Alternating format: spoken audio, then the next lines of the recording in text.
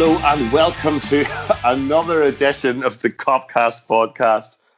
It's Liverpool 0, Fulham 1, and it's the worst run of home results, I think, in the history of the club. It's maybe the worst that we have all ever felt as Liverpool fans, results-wise, certainly.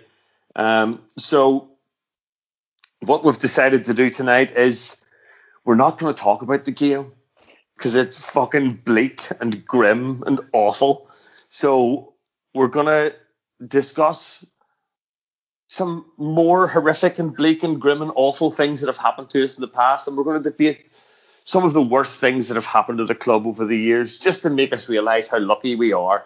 And to do that, I've got Neil Patterson in Berlin. Chief, have we resorted to alcohol again this evening?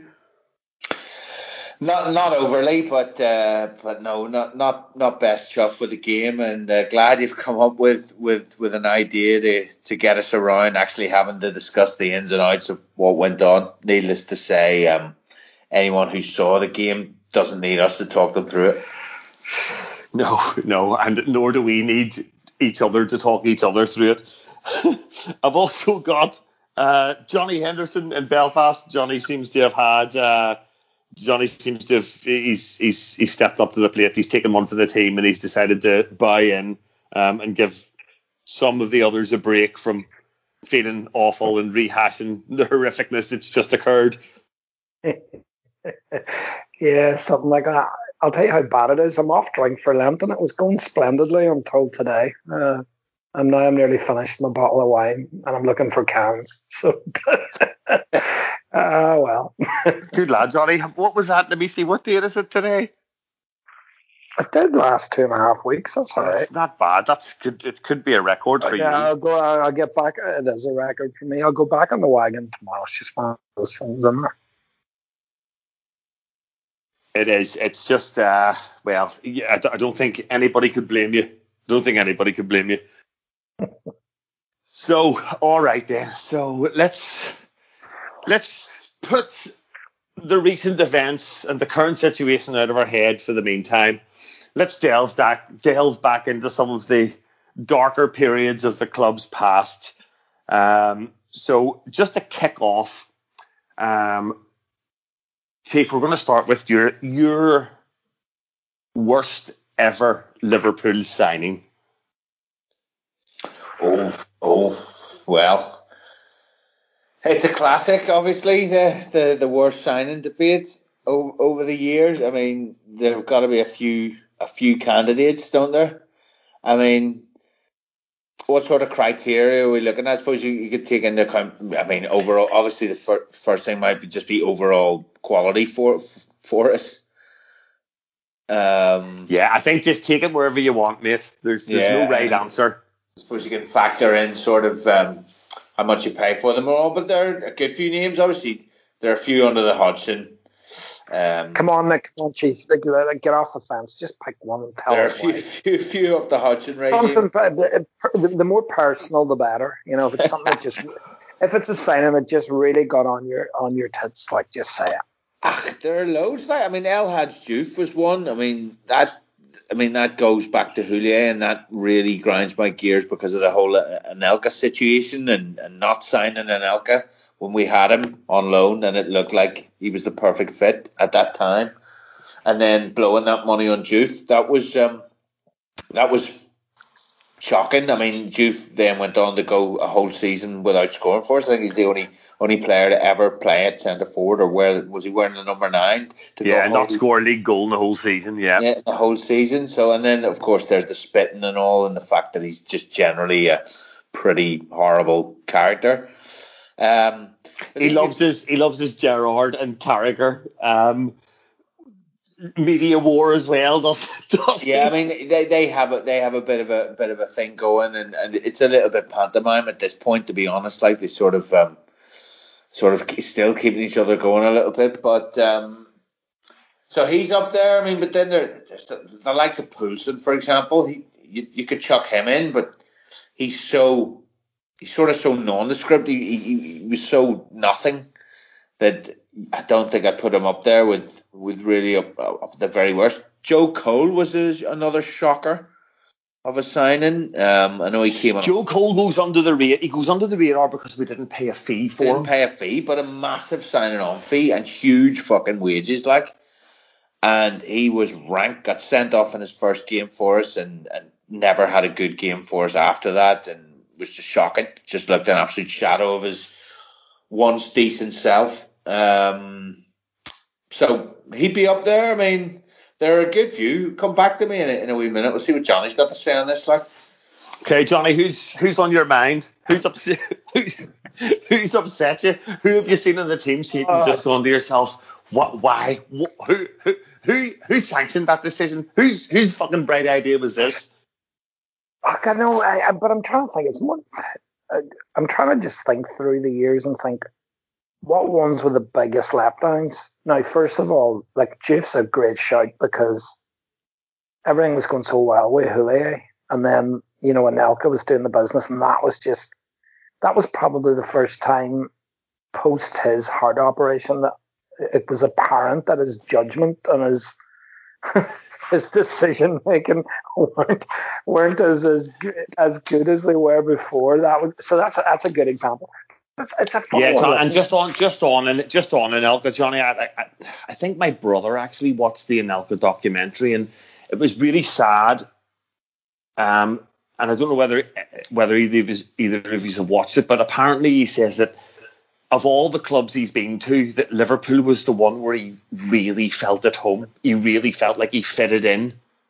Yeah, I know. I did watch it actually, and it just felt like a real. We shot ourselves in the foot there. We had a lad that was top class, and he wanted to be there, and we traded him for a player that wasn't a fraction as good. So yeah. Do you know what though? I'm trying to think back to the one that sticks out for me is a bit of a funny one. Because he did have his moments, but when I really started supporting Liverpool probably around '87, when I was 8 or 9, and you sort of develop that real interest then, and then when you get into your early teens, that's the point then where you're like really obsessed by football and your posters in your bedroom and all that, and it was '91. Like I was devastated when Dalglish left. I still remember that morning. I was round at a mate, so I'd what age was that? I would have been, I think it was 12, just coming 22. Cheeky cunt, you. I think it was 12, whatever. But I remember going to seeing the newspapers in the shop that morning, and going. Jesus, it was a wee place called Fawn in Donegal, James Bradley's filling station. I remember going into it and seeing the newspapers. It was all about Dalglish had resigned, and I remember it was like the most earth-shattering thing. And then all that summer, then you were following the radio, and it was going to be Alan Hansen. Then eventually Souness, and you were so excited, and then. Souness came in the back end of that season, and then there was the whole summer of it was Souness' season, and he was getting these players. It was Dean Saunders. We bought Dean Saunders and Mark Wright from Derby, and I was so excited because these boys were like, Mark Wright, I'd been watching the World Cup, and he was like the man for England. He was probably their best player in that tournament. And Dean Saunders Dean Saunders was a record fee between two British clubs at the time. Only to be surpassed as a British player by David Platt going to Barry. That's right. No, so he was a record signing. I remember this because they paid 2.2 million for Mark Wright and 2.9 for him. And the points, some things that no one even talks about now, because we're now in the era of Mbappe went for 180 million. So points of $1 million don't mean anything anymore. But like I remember when it was Alan Shearer had gone for. Was it 7 million in Keith Gillespie, wasn't it? No. I remember in the days when it was. That was Andy Cole. That was Andy Cole. Sorry, yes. It was already going crazy then. Like I remember the days where it was like he went to Blackburn for like 3.7, 3.6 or something, and Roy Keane had gone for 3.75. So the points really made a difference then. But I just remember we bought Dean Saunders, 2.9 million, and he was such a brilliant goal scorer for a struggling team like Derby, and I thought, this guy's going to be great. And there was even a European game, I think it was against like Kasisi Lappi or some team from Finland, and he scored 4 goals. But he just never, and it wasn't his fault, bless him. The whole club was in free fall at the time. But he was always the one that, probably because I was young, it always stands out as he was just a massive disappointment because I thought he was going to be that. And then the other one around that time as well, it was another soonest signing was Nigel Clough. Everybody always said about Nigel Clough, he's the most tailor-made player for Liverpool ever. He just plays the Liverpool way, and he came. So it's probably those two for me, even though there's been far more expensive wastes of money like Alberto Aquilani and things like that through the years. But I'm going to go with Dean Saunders just because of the fact that he was a record signing and he didn't really do that much for us. He ended up at Aston Villa, and of course he scored against us as well when he went there. So all he ever did was score against us after that, and loved doing it. He's a player I really disliked after his time with us, I have to say, Johnny. And I was gutted about it as well because I must have been a couple of years younger than you, maybe a year or two, maybe at the most. And so similar age, and thinking of, when you're a kid, like, oh, brilliant, great striker, coming, scores a lot of goals, and he didn't score any for us, hardly any anyway. He was a massive flop, a bit like. Similar in a way, almost, or puts me in mind a little bit to Robbie Keane when he came, and that didn't work out, and it sort of was something a bit similar. He scored goals elsewhere, and that it just didn't work for us. But one that was a real disappointment for me. Now you're saying about someone who you expected a lot of. Do you remember Cisse? Well, obviously you'll remember him, but do you remember all the palaver about Djibril Cisse and how long it took to get him, and how we were promised him for years and all that? And I just had this, and I'd never seen him play, and you didn't really have the internet. He didn't really see games, European games, and he certainly wasn't playing in European Cup finals or anything, which you maybe did see. And I just had this image that he was going to be, I heard him, really quick, really strong leap. There was comparisons with Henry at the time. Yeah, and that he was, and because of the fact that he'd come through that Clairefontaine thing and the French academy, and the fact that so many great French players in the league at that time, and you're thinking we're gonna have an absolute world beater here. Can't wait. And then he came, and my God, he was disappointing. Yeah, and I think you have to factor in the terrible injuries that he had. Yeah, but he had them even before he came to us, didn't he? Did he have one, and we sort of stuck with him, and he had an awful double leg break when he played for us, but yeah, he just had no finishes. He just blamed it. That's what bugged me. He was really quick, and there was no finesse in his game whatsoever. Yeah, I think he'd have been better off playing British Bulldogs. Yeah, or just just be a sprinter. He did score one finesse goal. There was a goal he scored, which was very Henry-esque, actually, at Everton. We did. It was a bit like Torres's first goal for the club, wasn't it, against Chelsea? It was very Henry, actually. Took it in that left-hand side, slide rule finishing off the far post. Yeah, opened his body up, right foot into the bottom. There had to be one. That wasn't an abomination. That wasn't an anomaly in the Djibril season. Well, you know what they say, even a broken watch is right twice a day, That's it. I think the one I'll go for different reasons is Bruno Cheyrou. And the next Zidane. The next Zidane, and God Almighty, he was grim. He somehow scored this. I remember he somehow scored this amazing winner away at Chelsea. We won 1-0, and he scored this goal. And I thought to myself, you know what? Maybe there is a player in here, but that was it. That again was the anomaly. And I remember a story listening after Benitez had come in, and Benitez, being this meticulous self, decided that he wanted to look at like the scouting reports and all the data from all the signings. He says, I want the scouting report on Bruno Cheru, and whoever it was at the time, Ray Lewington or fucking, I don't know, somebody was like, what? Scouting reports? It's like, there's no scouting reports for these boys. And Rafa was like, what? You mean you went and spent like four and a half million or something on this fella? And that's not insignificant in those days. That's like going to spend £25 million somebody now. You just went, what, just because Gerrard liked his haircut? He went and signed this fella? So that one, for those reasons, sticks out for me. But like you say, Paul Konchesky hasn't even been mentioned. That upset me massively at the time, even his name being linked with us. And it was the typical thing of a manager bringing his own boys back into his new team, and I'm like going, he's like one of the worst players that I've ever seen play at left back, and you're bringing a fella from Fulham to Liverpool and expecting the fans to get on board with this. Are you mental?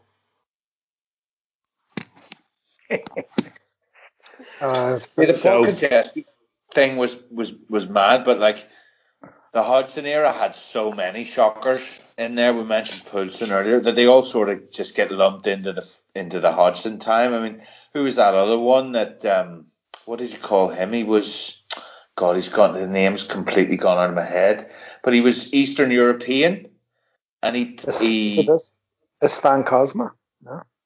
No, he played for us in the Hodgson era, and I can't remember his name now at all. It's completely gone. But there are a load of them. Jovanovic. Stayed for a season. Jovanovic, yeah. But I think Rafa signed him. Yeah, but he just came at that time, and I think Rafa had gone by the time he actually played any games. Because I remember him playing in that shocker of a team and not really having a clue who he was. Joe Cole was a wooden one as well, wasn't he? Around that time, God, he did not. 90 grand a week he was on. I know. Apparently he couldn't get up. Apparently he couldn't even walk a flight of stairs because he was on fucking smoking about 40 Benson Hedges a day. Varnum was Varnum was in my head there when you said Jovetic. I don't know why I lumped them in together. But yeah there's loads. So just on that then, we'll stick with signings for the meantime. Johnny, the signing that was the biggest letdown for you, the one that you thought this is going to be fucking brilliant, and it just absolutely bombed. Oh, God. Like, Dean Saunders was probably the one, but because I'm from Donegal, because I'm Irish, Robbie Keane was such a letdown, and I don't even think it was down to I don't even think it was the lad's ability or anything. He was a massive Liverpool fan. He was an unbelievable player. I mean, Keane was a bit of a legend because he went from, he went over to Wolves at a young age, and he was amazing at Wolves, and then he got this mad move to Inter Milan for 13 million. When he was crazy, like wasn't it? That was crazy. That was crazy when I heard he was going to Inter. This fucking Irish lad was a kid.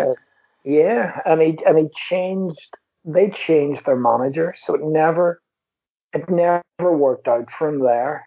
And then he sort of, I think he'd gone to, was it Wolves and Coventry, and then Inter, and then he was amazing at Spurs.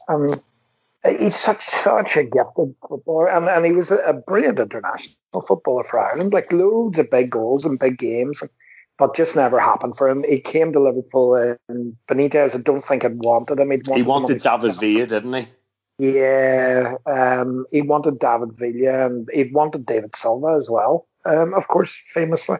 And I think there was a bit of the Benitez stubbornness where he was like proving a point. This is a player, you spent 20 million, but I didn't want him. So, and no one could really argue, because in the end he moved Gerrard into the 10, and he played Torres, him and Torres, who were untouchable as a pair. Yeah, you were having to shoehorn him into that system, and it didn't really work, did it? And aside from a game at, I think it was at Goodison, he linked up really well with Torres. I think he dinked a lovely wee cross to Torres, and that's he scored. Right. But that game aside, yeah, that was a real letdown for me. I remember he scored an amazing goal at the Emirates on the half volley whenever we wore that weird, like, the wrong shorts with the away kit or something. Yeah, it was like the Red Sox and the sort of black or grey kit or something. Yeah, just sort of hit it first time from a really tight angle. He absolutely walloped it in. Just dropped right over his shoulder on the half volley, smashed it right into the top corner. Unbelievable goal. It was. He was super talented. Just was a wrong move. Probably the right club, just at the wrong time. Just didn't work, and that was a bit gutting because he was such a super talented footballer, and being being Irish as well, being brought up on Ronnie Whelans and Baglins and Lawrensons and Aldridge, and even Houghtons. And yeah, Ray Houghtons, because Ray Houghton actually has a connection with Buncrana as well. Who doesn't, Johnny? Where I'm from, but no, he was like, there was real connections there with his family. He'd even come to Buncrana, was paraded in the town square one time when I was young. Ray Houghton was like a legend, so you were always dying to see an Irish player do well, and that was a letdown for me. King was just disappointing; it didn't work out. So I'm going to go with Robbie Keane for that one. Yeah, it's a sad one. Chief, have you one in your head? Yeah, I think it would be Morientes. Oh yeah, good shout. Because, yeah, I mean, that was around the time whenever I was probably watching the most football I've ever watched in my life. I mean, it was just after uni, and it was a time where we were good. We had Rafa. It was an exciting time, and English teams were in the Champions League latter stages regularly, and the Champions League itself was in its, what I would say at this point, looking back, it was probably a bit of a golden era.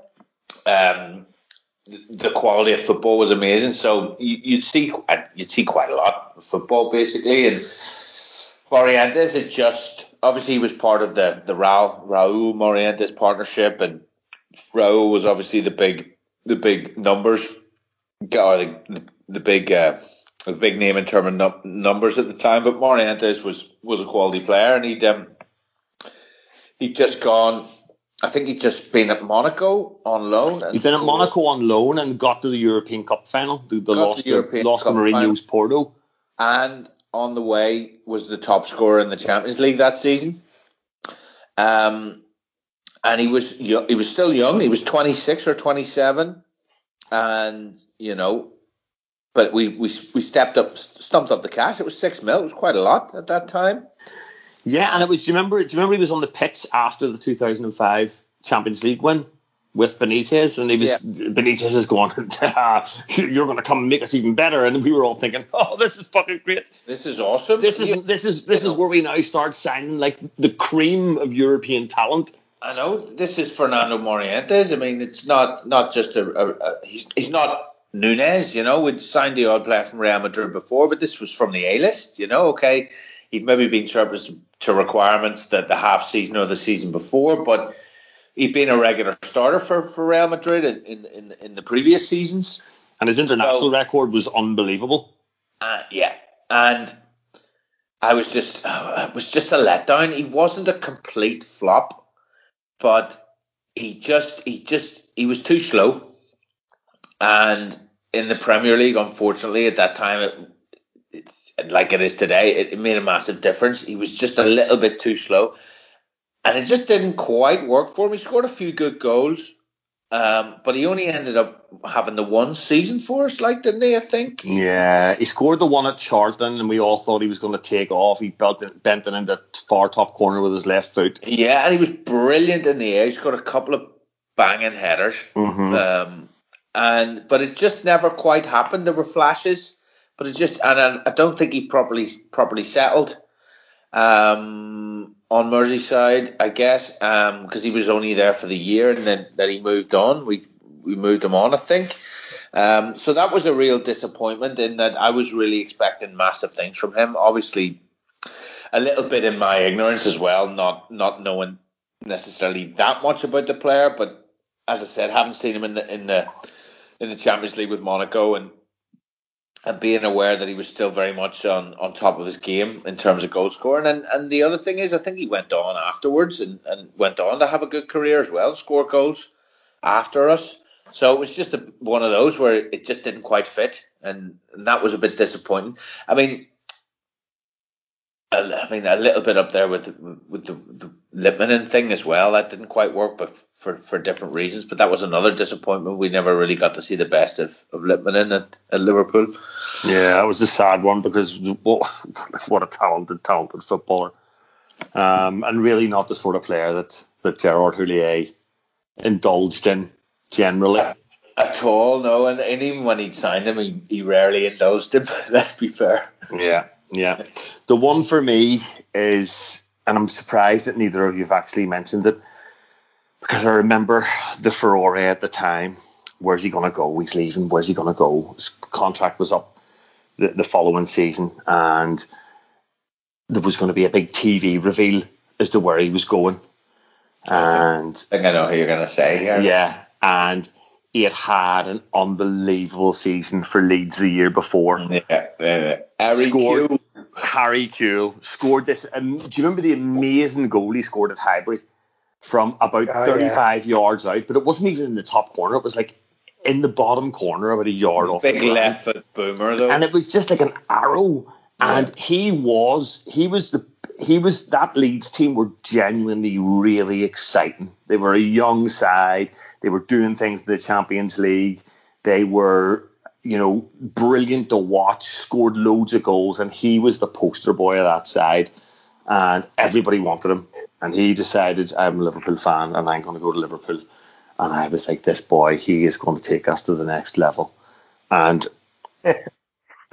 honestly, I've never felt so disenchanted by my own understanding of football as to when I watched that lad the year before, and when he came to Liverpool, it's like, I thought you were fast and you're not, and I thought you could shoot and you can't, and I thought you could pass and you're not that great at it, and I thought you played every week. He was injuries too. This is it. I was just going to say it. I thought you played every week and you're always injured. And then when you come on, and I remember one game, the best game I think he ever played for us was the 2006 FA Cup semi-final against Chelsea at Old Trafford. And he was absolutely unbelievable. He was fucking amazing that day. And Rafa loved him. Rafa played him every opportunity he could, so much so that played him in the Champions League final. And he wasn't fit for weeks and weeks before that, and it was a genuine shock that he was in the side. But wasn't fit that night either. We wasn't fit that night, and so proves that he ended up having to come off. What was it? It was before. It was before halftime, wasn't it? It was in the first half. Okay. Do you know? But this, oh my god. Because if you were to do a YouTube reel even of Harry Kewell at Leeds and Harry Kewell at Liverpool, you wouldn't fucking recognise the players. And then do you remember he started to get fat and all as well? He started to get fat. Yeah. People were blaming it on was it the Emmerdale actress that he ended up marrying? The lives. I was going to say his girlfriend. He was going out with the barmaid from Emmerdale. I think he's still with her, to be fair. Yeah. Oh, yes, Cherie Murphy. I don't know her name. And it was just one of them where you're absolutely right. He was none of the things that were billed beforehand, and none of the things you thought he was going to be, and he just ended up being very, very average for us. He that one sort of Chelsea semi aside. That you mentioned, maybe a couple of flashes. He scored a great goal in a derby at Anfield, but just eternally disappointing. And I remember getting to the point where when you saw his name on the team sheet, you were disappointed. Yeah, because that was what he was. It was just a disappointment because it's one of those really sad situations, and it's like all the boys have talked about, where it just seems like such a waste of talent that we're not. And it's not even about what it gets to the point where it's not even about what they're contributing to the team. It's about what you wanted to see in the pitch. And these players that we're all talking about are exciting players that get you off your seat, do things that standard, even elite standard players just can't do. And none of that ever materialized, which was really, really sad. So, yeah, and that was at a time when we needed to get signings right, and a good signing, like at that time, you always thought to yourself, we're probably just 2 signings away from being in the mix. Even that Benitez 2009, like you'd think we're probably a centre half and a left-sided player, as good as the season Riera had that season. I think we were always. I think that's the point, though. And that's the point I'm making. Yeah, point. We were always struggling on that left side with during that time. And Risa played there, for God's sake. Yeah. That's how bad it was. So we had Riera, we had Q, we had Risa there, and we always struggled on the left.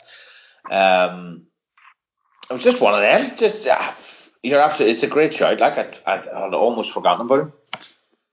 Yeah, I was surprised. So let's take things away from players for a second. Just to be a wee bit more fun. Jesus, we spent a bit of time on that, didn't we? We did, I know. There was a few to get through. There's plenty to chat about. Like this one's good. Yeah. So what's the worst Liverpool kit in your lifetime, Johnny? Oh, Jesus. That's such a good question. Isn't it? The worst Liverpool kit. I think I know. There was 94, 95. There was like this golden kit abomination. Was there? I remember. Yes. Gold? There was a round neck with, it was gold with a round neck, God, and it had like horrible. It had little liver birds like printed all over it, didn't it? Yeah, little black liver birds through it. Isn't it? It's sort of creamy coloured, is it? No, it was gold. No, there was a cream one that was an abomination as well. That was the one we wore at Middlesbrough when Ravanelli got a hat-trick. That was an abomination as well. But no, this was it was like this gold kit. I absolutely despised that. There probably is a worse one. There's something niggling me that there was a worse one, but no, that stands out to me as being the absolute worst. Yeah. Right, 95, 94, 95, I think it was. Maybe 95, 96. I think we wore it at Southampton. I think it was the kit that we wore. You remember John Barnes scored the halfway line at Southampton? Well, not quite the halfway line, but do you remember the one he scored from like 40 or 50 yards at Southampton? Where the keeper messed up the kick, the back pass, and Barnsley just rolled it trickled in. You thought for a second it was going to go wide, and it just managed to cross the line inside the post. At the Dell, it was at the old Dell, which was a great old football ground. Yes, that one. It was that kit. I always just thought that was horrendous. But in fairness, we've had a good few options to pick from, but I think that was particularly horrific. It was an Adidas one, Chief. I've just sent you it there to have a quick look at.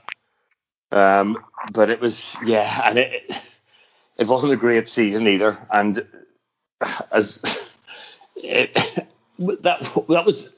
that the end of the Souness era? Was it, Johnny? Yeah, that was. I'm pretty sure it was a Souness era kit that started off. Yeah, so I think we wore it in the Roy Evans years, though. Maybe so. I honestly, I'm trying to find. I think it was more Roy Evans, to be honest. 94 to 96. So yeah, it would have been. It's the end of Souness and the start of Roy. Then. Yeah.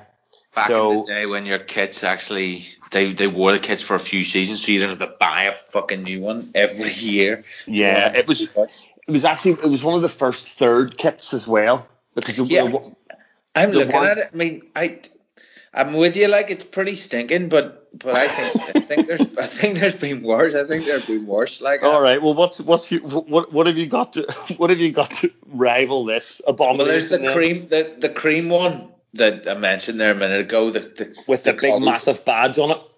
Yeah, I think that's Collymore Fowler era, which is stinking, absolutely wild. And then for me, it might be controversial. I hope not. The fucking horrible light green blue abomination we have this year, I think, is absolutely rank.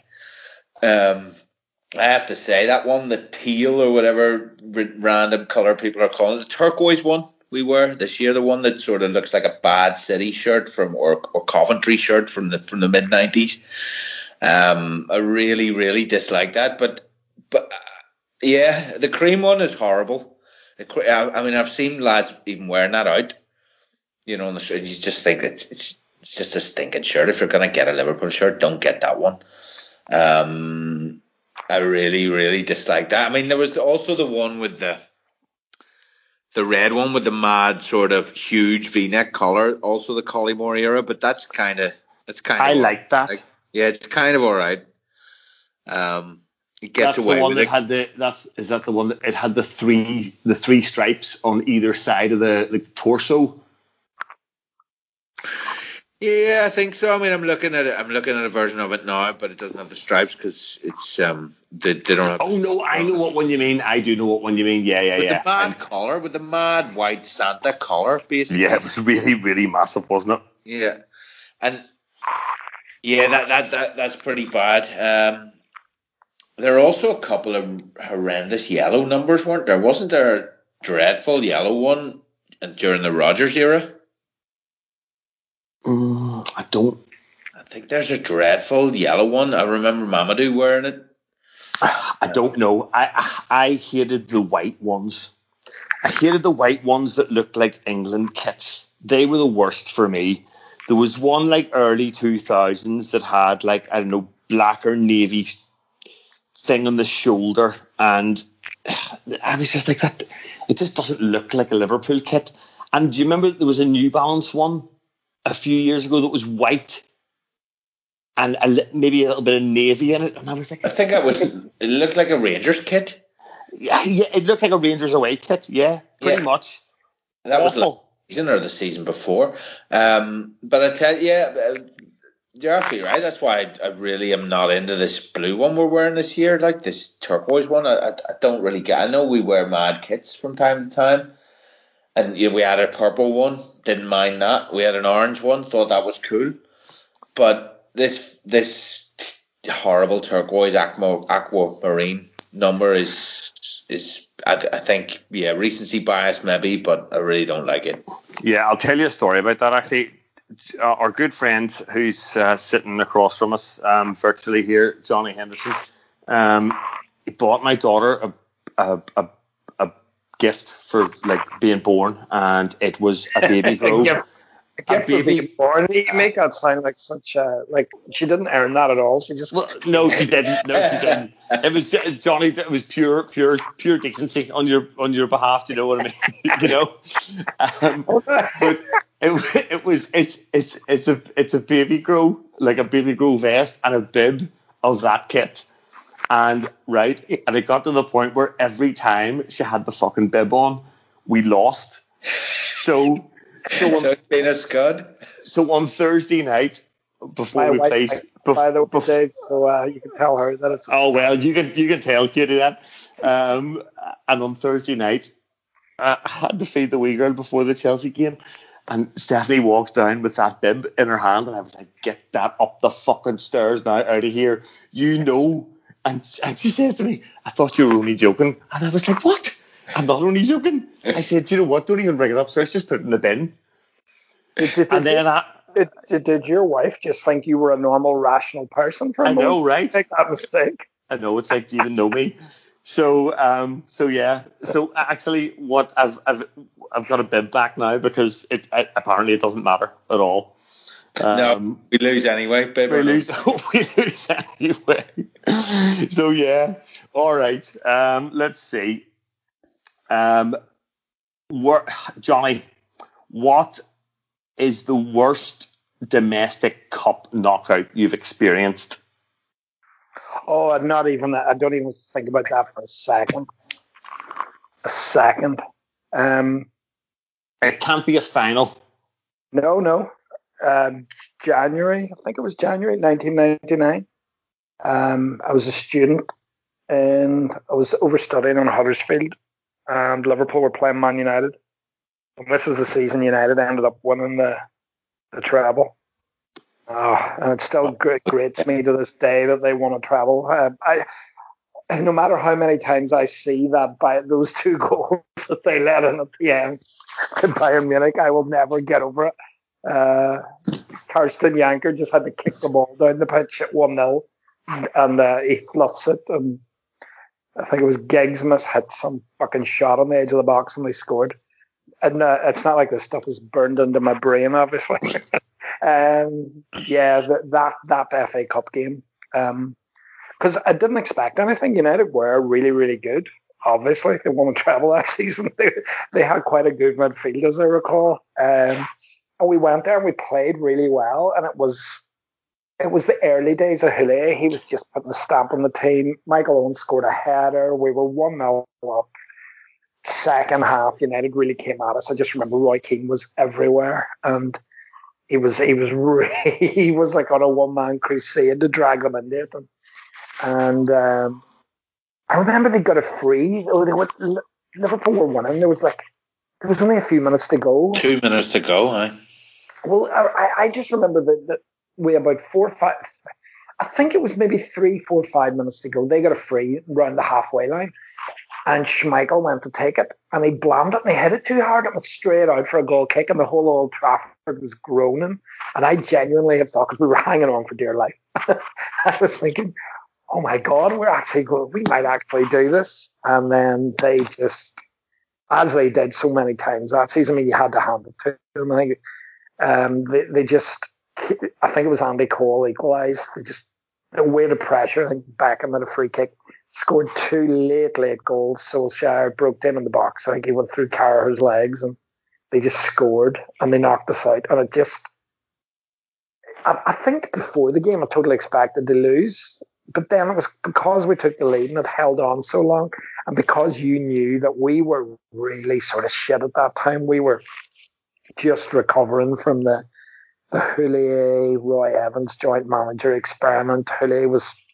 And you knew United were such a good team, and United were, they were 6-7 years into their sort of domination of the Premier League at that point, and it was just horrible. It was horrible, and Gary Neville was goading the Liverpool fans, and because obviously in those days, FA Cup was, I think it was a bigger competition then. It meant more.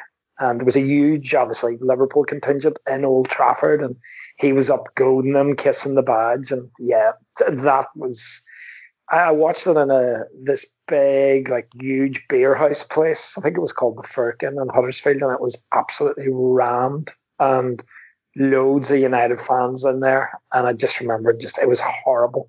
A horrible game. That was it for me. And then the rest, yeah. They ended up winning the treble, so yeah, that's my pick. It's if there's a right answer to any of these questions, that's probably the one, Chief. Yeah, fair enough. I mean, I remember that game as well. I mean, I didn't actually watch it, but I was at a mate's house. I was at uni as well, and we'd just gone down to my mate's ma's house for the weekend with a couple of lads, and gone to sort of go out in his neck of the woods, and I was just keeping an eye on the score and sort of on teletext and stuff, and it was 1-0, 1-0, 1-0, and then bam right at the end. And it was almost a prelude to what they did against Bayern Munich in the European Cup final. You could almost say that sort of thing that happened, that's what gives them the belief to win the Champions League final. You could. So they practiced on us. We were the suckers in that era. But yeah, mine's probably from being younger. I think it was 1989. Crystal Palace 4, Liverpool 3. In the semi-final of the FA Cup, and yeah, that was the era before Premier League football. It was the era before televised football. So the only televised matches really that you got with any consistency were the FA Cup matches, and you got them sort of every year. So, and the FA Cup was a big deal in '99. It was an even bigger deal in '89, and Liverpool it was their competition in those days. We were in the final or winning it, or either runner up or winning it every year. And we'd seen the I think it's 89-90, obviously not 88-89. So we'd seen the previous year, Hillsborough and all, and the run up to after the tragedy, and then the huge Merseyside final and Liverpool winning the cup. Obviously we had the Wimbledon thing in '88.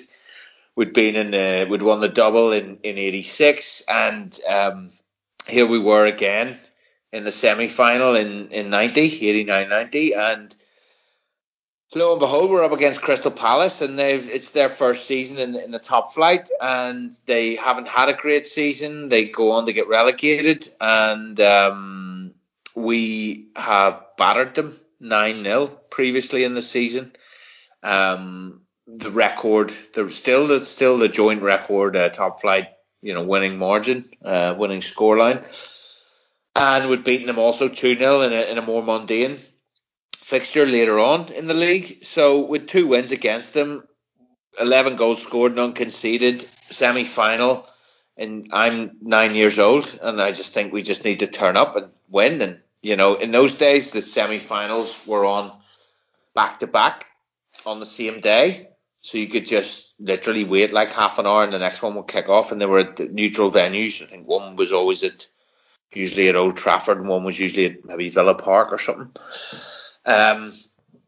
Anyway, we had this game, and it was obviously much more hard fought than I certainly expected in my 9-year-old head, and I think many pundits and whatever were expecting it was supposed to be a procession, and it didn't work out like that. It was a bit of a ding dong battle, as I said, and I think there were points where Liverpool were winning, but at no point was I even contemplating the fact that Liverpool wouldn't win in the end. But of course, unfortunately, they didn't. I think was it Pardew who scores the winner? I think it was Alan Pardew maybe who scored the winner for. Yeah, I think so. I've heard that. And he just blams it in. I mean, it's 4-3, and you can't believe it. You just can't believe it. And not only are we crashing out in the semi-final, which is a big disappointment, but it's the ignominy of losing to Crystal Palace, the relegation fodder from the first division, the team that you've spanked earlier, and in those days, even though we go on to win the league, it was more run of the mill for us to win the league. So that was sort of a given. Pundits probably thought we would have won the league anyway. It was almost seen that we, against Palace that season, we won the battle, but they ultimately won the war. And that was a bit of a kick in the teeth as well, especially considering Palace go on ultimately to lose that cup final to Man United in a replay, which kicks off United's trophy winning run of the decade, really, and saves Ferguson's job, to be honest. Yeah, it does. So it's all a bit sliding doors. If Liverpool turn up that day and defend a bit better and win that game, does the Man United era ever happen? Yeah. Does anybody know who Mark Robbins is? Does Alex Ferguson have a job? Mark Robbins and Danny Wallace. Mark Robbins is late goal. Was it Nottingham Forest? It's kept Fergie in a job. That's right. Yeah. So Gwyneth Paltrow's got nothing on Mark Robbins. No, she certainly does not. I'll throw one in. It's a bit more recent. It's the 2015 semi-final against Villa, and I just think it just feels worse because of what happened the year before, and you'd seen Suarez go, and you think, you know what, this Villa side aren't very good, and They go on to get relegated, whether it's that season or the season before, I can't remember, or the season after, sorry. And Benteke looks like fucking Didier Drogba on steroids that day, as he always was against us. And Rodgers, for some reason, decides to attempt to get the team to play about 14 different fucking formations within the space of about half an hour to try and sort out the mess that he made by the team that he started. And it's one of the most painful watches I've ever seen. And 2-1 doesn't do it justice. I actually went on just a moment ago to check what the score was, because it seemed to me like it was about fucking 4-1 that day. It was an awful, awful watching experience. So I'll throw that in, but I think Johnny, the issue with both yours is that they both factor into the success of Manchester United, which just it's recurring. Yeah. Right. Okay. Let's get away from this nightmare that's actually already transpired before half of our actual lives. I think we found a direct correlation between like what makes Liverpool losing even worse, and it's that lot benefiting especially from it. Oh, it really, really is. Okay, Johnny, what is your most detested final that you've watched the Reds participate in? Oh God. You know what I'm going to say? It's them again, isn't it? I mean, it is. I know. 1996. Oh, yeah. And it is. But do you know what? This is why the rivalry I think this is why the rivalry with Man United is the thing. Like, we can come to this nonsense with City. I think I called them earlier, when I was on Twitter, it's the Manchester branch of the United Arab Emirates sports washing project. That's all Man City are to me. Like, United are, that's where the rivalry was. And I went from getting into football at 10, 11, 12 when Liverpool were imperious. They had a few Irish players. They had Rush. They had Beardsley and Barnes, and they were glorious. And then when they dropped off, United took over. And that's what you remember is the amount, the slagging that you took in school. And so, that time, I think I was around 17, 18 at that time. And it was 23, 24 years ago now. And I think the thing that really grated about that 96 Cup final was they'd won the double in 94. This was their second double. And that was a big deal. They'd won their first league title in 26 years in 93. And within 3 years, they'd won two doubles, something that Liverpool hadn't done. The two domestic FA Cup and League Cup doubles. And I think the worst thing was most of that season, we felt as if we had to measure them. We battered them at Anfield. I remember that was a game, probably the greatest game of the Roy Evans era. I think I've said that before in the pod. Beat United 2-0 at Anfield. Collymore and Fowler could easily have been 5 or 6-0. If you ever see him, Sky sometimes do these reruns of matches late at night, and they've been playing a lot of the first ever Premier League televised game recently, which was Forest beating Liverpool 1-0 Sheringham. And I always think, God, I'd love to have seen a rerun of that game again, because I remember being in the pub with a lot of my mates at home who are Man United fans, and I just remember it was an absolute one-way traffic, absolutely destroyed them. And I watched that actually, Johnny. I think we did a pod on the Evans era, if anybody wants to go back and find it. But I watched that game as part of that, and it was the best performance of the whole era. It was akin to, do you know that game that people always talk about, beating Forest 5-0? Yeah. It was like that, because it was just, we were absolutely irresistible. It was chance after chance after chance after chance. And United didn't have any chances to score goals because we were having literally a chance every fucking 5 minutes. Yeah, I just remember as well, Schmeichel was unbelievable in that game. I think Collymore must have had 2 or 3 one-on-ones. I think Collymore rattled the bar. But I just remember it was a funny season because we were really, really good, but there was just something lacking in that team. We just didn't have that ruthlessness. And we played them in the Cantona comeback game. So after Cantona done his Kung Fu madness at Palace, he got banned for 9 months or whatever. And then his first game back, and I always remember laughing. It was like he was allowed back from the 1st of October or something like that. And literally, they moved the Liverpool game from the Saturday into the Sunday. And it would turn out that was in October. And I just remember we were all laughing, going, you had your conspiracy theories. So that was the televised game. And Cantona he scored a penalty, but he got his big moment. But I remember Fowler was the star of the show. Like, Fowler at that point of his career was just unbelievable. It was this teenager, and he blammed 2 past Schmeichel in that game, and then he scored another 2 past him at Anfield. Fowler was just, we forget how incredible he was. So that had happened. So we were all going into that cup final. Like, we knew in a one-off game, we had to measure them. We knew that the way we played with McManaman in the free roll and the midfield, the 3 at the back, the wing backs with McAteer, we just really caused them problems. And but it was just that game was dire. I mean, it was awful game of football. Oh my God, it was one of the worst. I mean, even when I'm talking to I've obviously had a lot of friends, Man United fans. You talk about that game, everybody will say the same thing. It was just the worst. Just an awful game of football.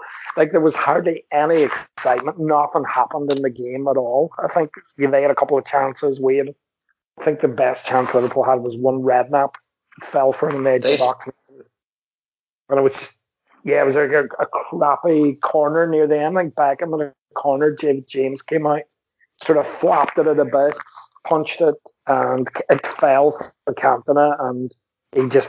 He does. You know what? He doesn't even hit it that well, and it goes through 5 or 6 bodies. He does what you're taught to do in training, doesn't he? He just takes a step back and hits it. He keeps it low. Yeah. Takes a step back and hits it. Just keep it on target, and it falls. It just falls perfectly. But I think.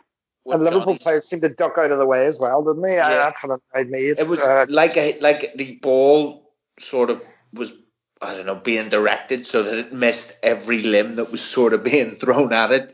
Managed to evade them all. Managed to go through legs, under people, over people, fucking all of them. It was one of them games, though, and you're absolutely right. I remember when we were going into it feeling really confident, and they did a number on us. They knew that as well, that we caused them problems and that we'd given them real trouble in the league, and they shut us down. Basically, it was they killed the game. They killed the game, and they had faith and belief that in a game like that, their quality, they backed themselves to get the goal. I mean, what is it, 116th minute or something that goal goes in? You know, we're all set for penalties, basically. It's been that dire. And, Johnny, good shot, mate. Good shot. Yeah, Chief, have you anything, Chief? Unfortunately, it's them again. Sorry about that. I do have another one. Let's see. It was the most disappointing final. I mean, it's not quite as emotive now that one, thinking back, but it's 2007. It's because that, you can't really look at 2007 without taking it in the context of 2005 and where we were as a European force at that point. Because I mean, I think we get to the very latter stages as well the following season. And 2007, we're back in the final. That's 2 finals in 3 years. And this time, heading into it, yet again, that and this is another thing. This is another common thread. When I'm confident going into finals and into games, things go wrong. But the difference couldn't be starker, Chief, from 2 years before. We're a ragamuffin fucking team of a few quality players with a new manager that's been thrown together to this, what is now a well-oiled fucking machine that understands and knows how to fucking perform in Europe.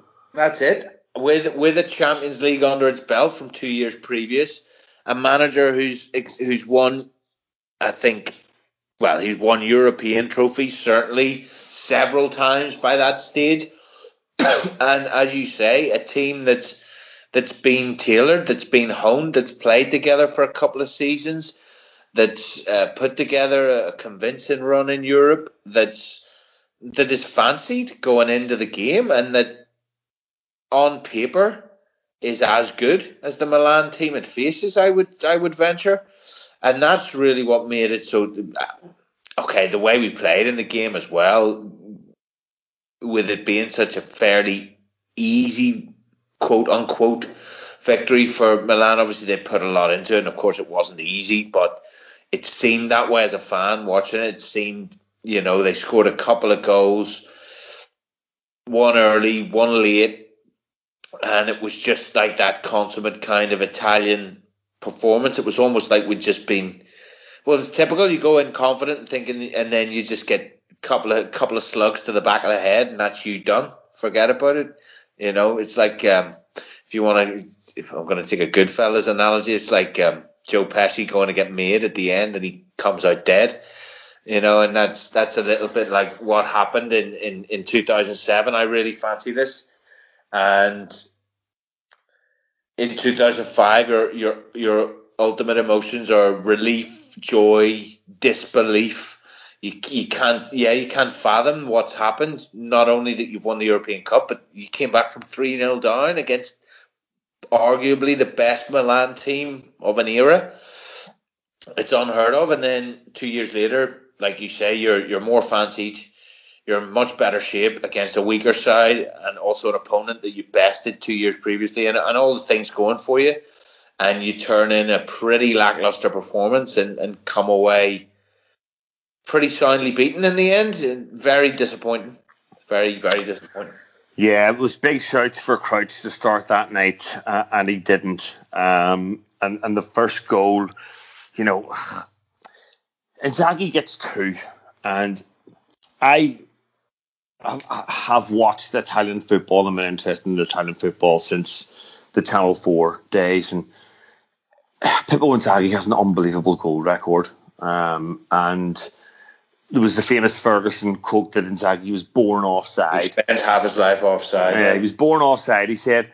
And I have heard that Inzaghi was a terrible footballer, to the point where in training the other Milan players would laugh at him because of how bad he was in passing drills and his ability to control the ball and just the basic elements of the game that elite footballers just do off the bat.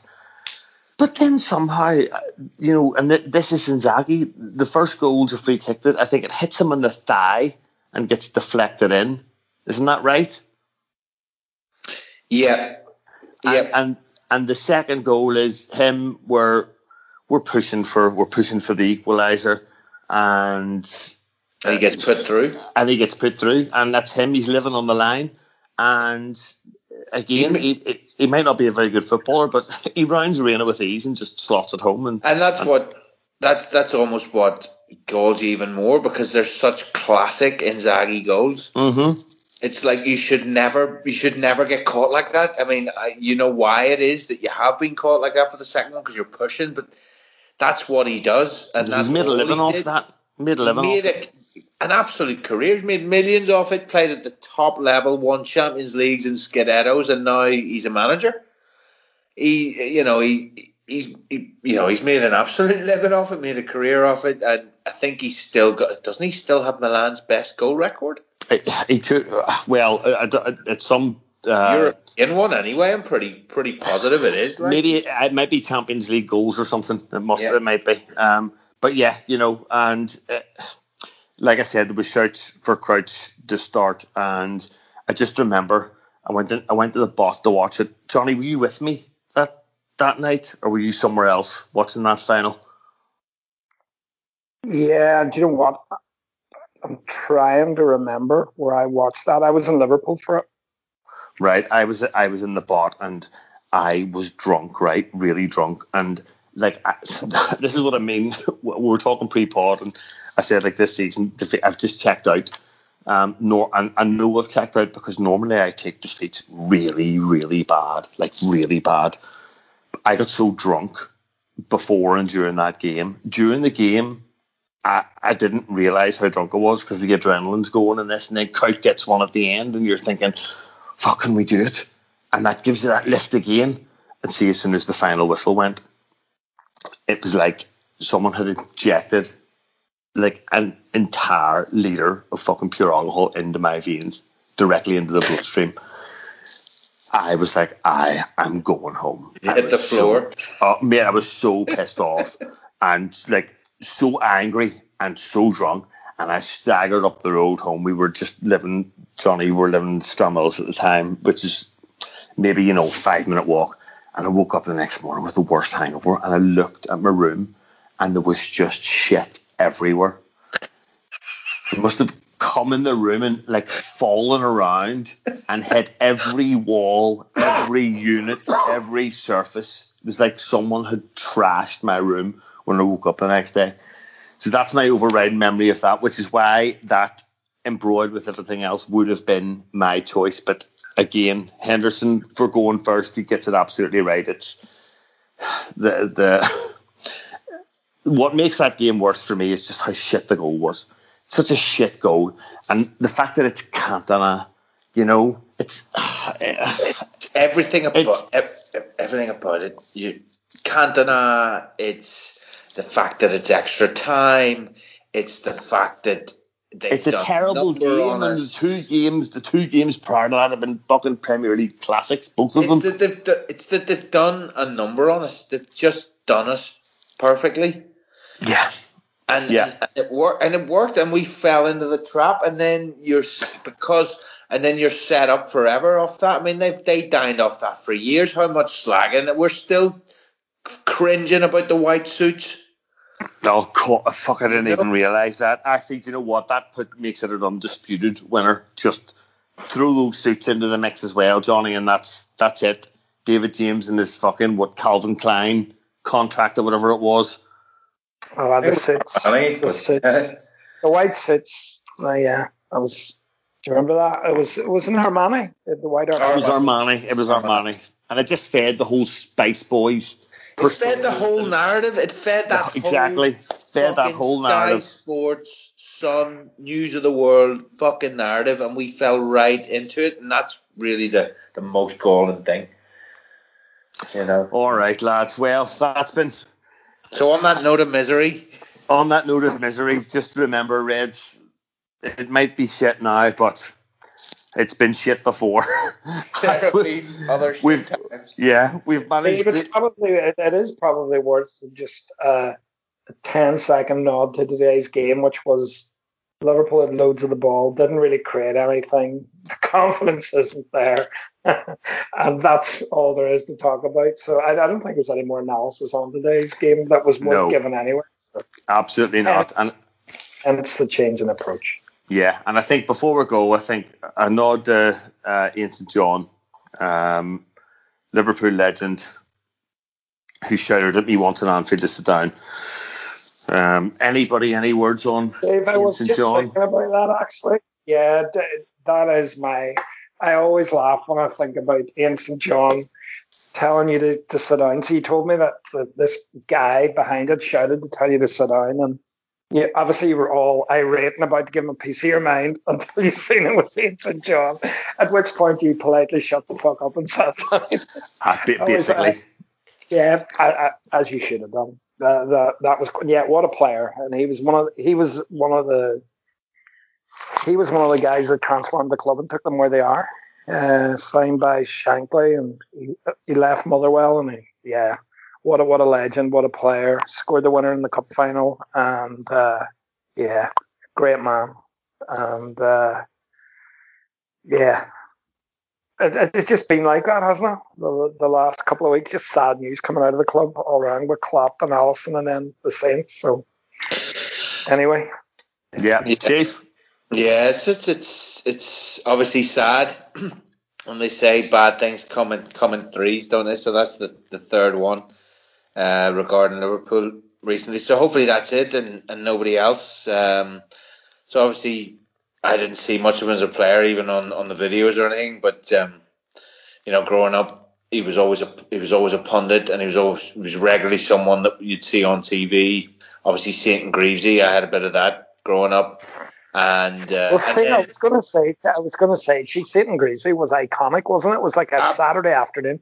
There wasn't that much football on TV then. Like there wasn't a lot of live football. You never on a Saturday, so it really was. That was your football, wasn't it? That was my introduction really to football. I mean, mid to late 80s Saturday afternoon football chat. Previewing the games, and you didn't really get much footage or anything, but you'd get some opinion. You'd get maybe a player interview. You'd maybe get a wee snippet, a wee highlight from the week before, or whatever. But the enthusiasm, and I mean, as a kid, how do you fall in love with two old guys talking about football? I don't know, but it worked. So yeah, obviously great contributions to the club. He's been part of the club the whole time. Obviously, as you said, came down from Motherwell and never left. So obviously, all thoughts and condolences to the family and stuff. And hopefully he's gets to enjoy watching Liverpool win number 20 next season after a brief hiatus. Yeah.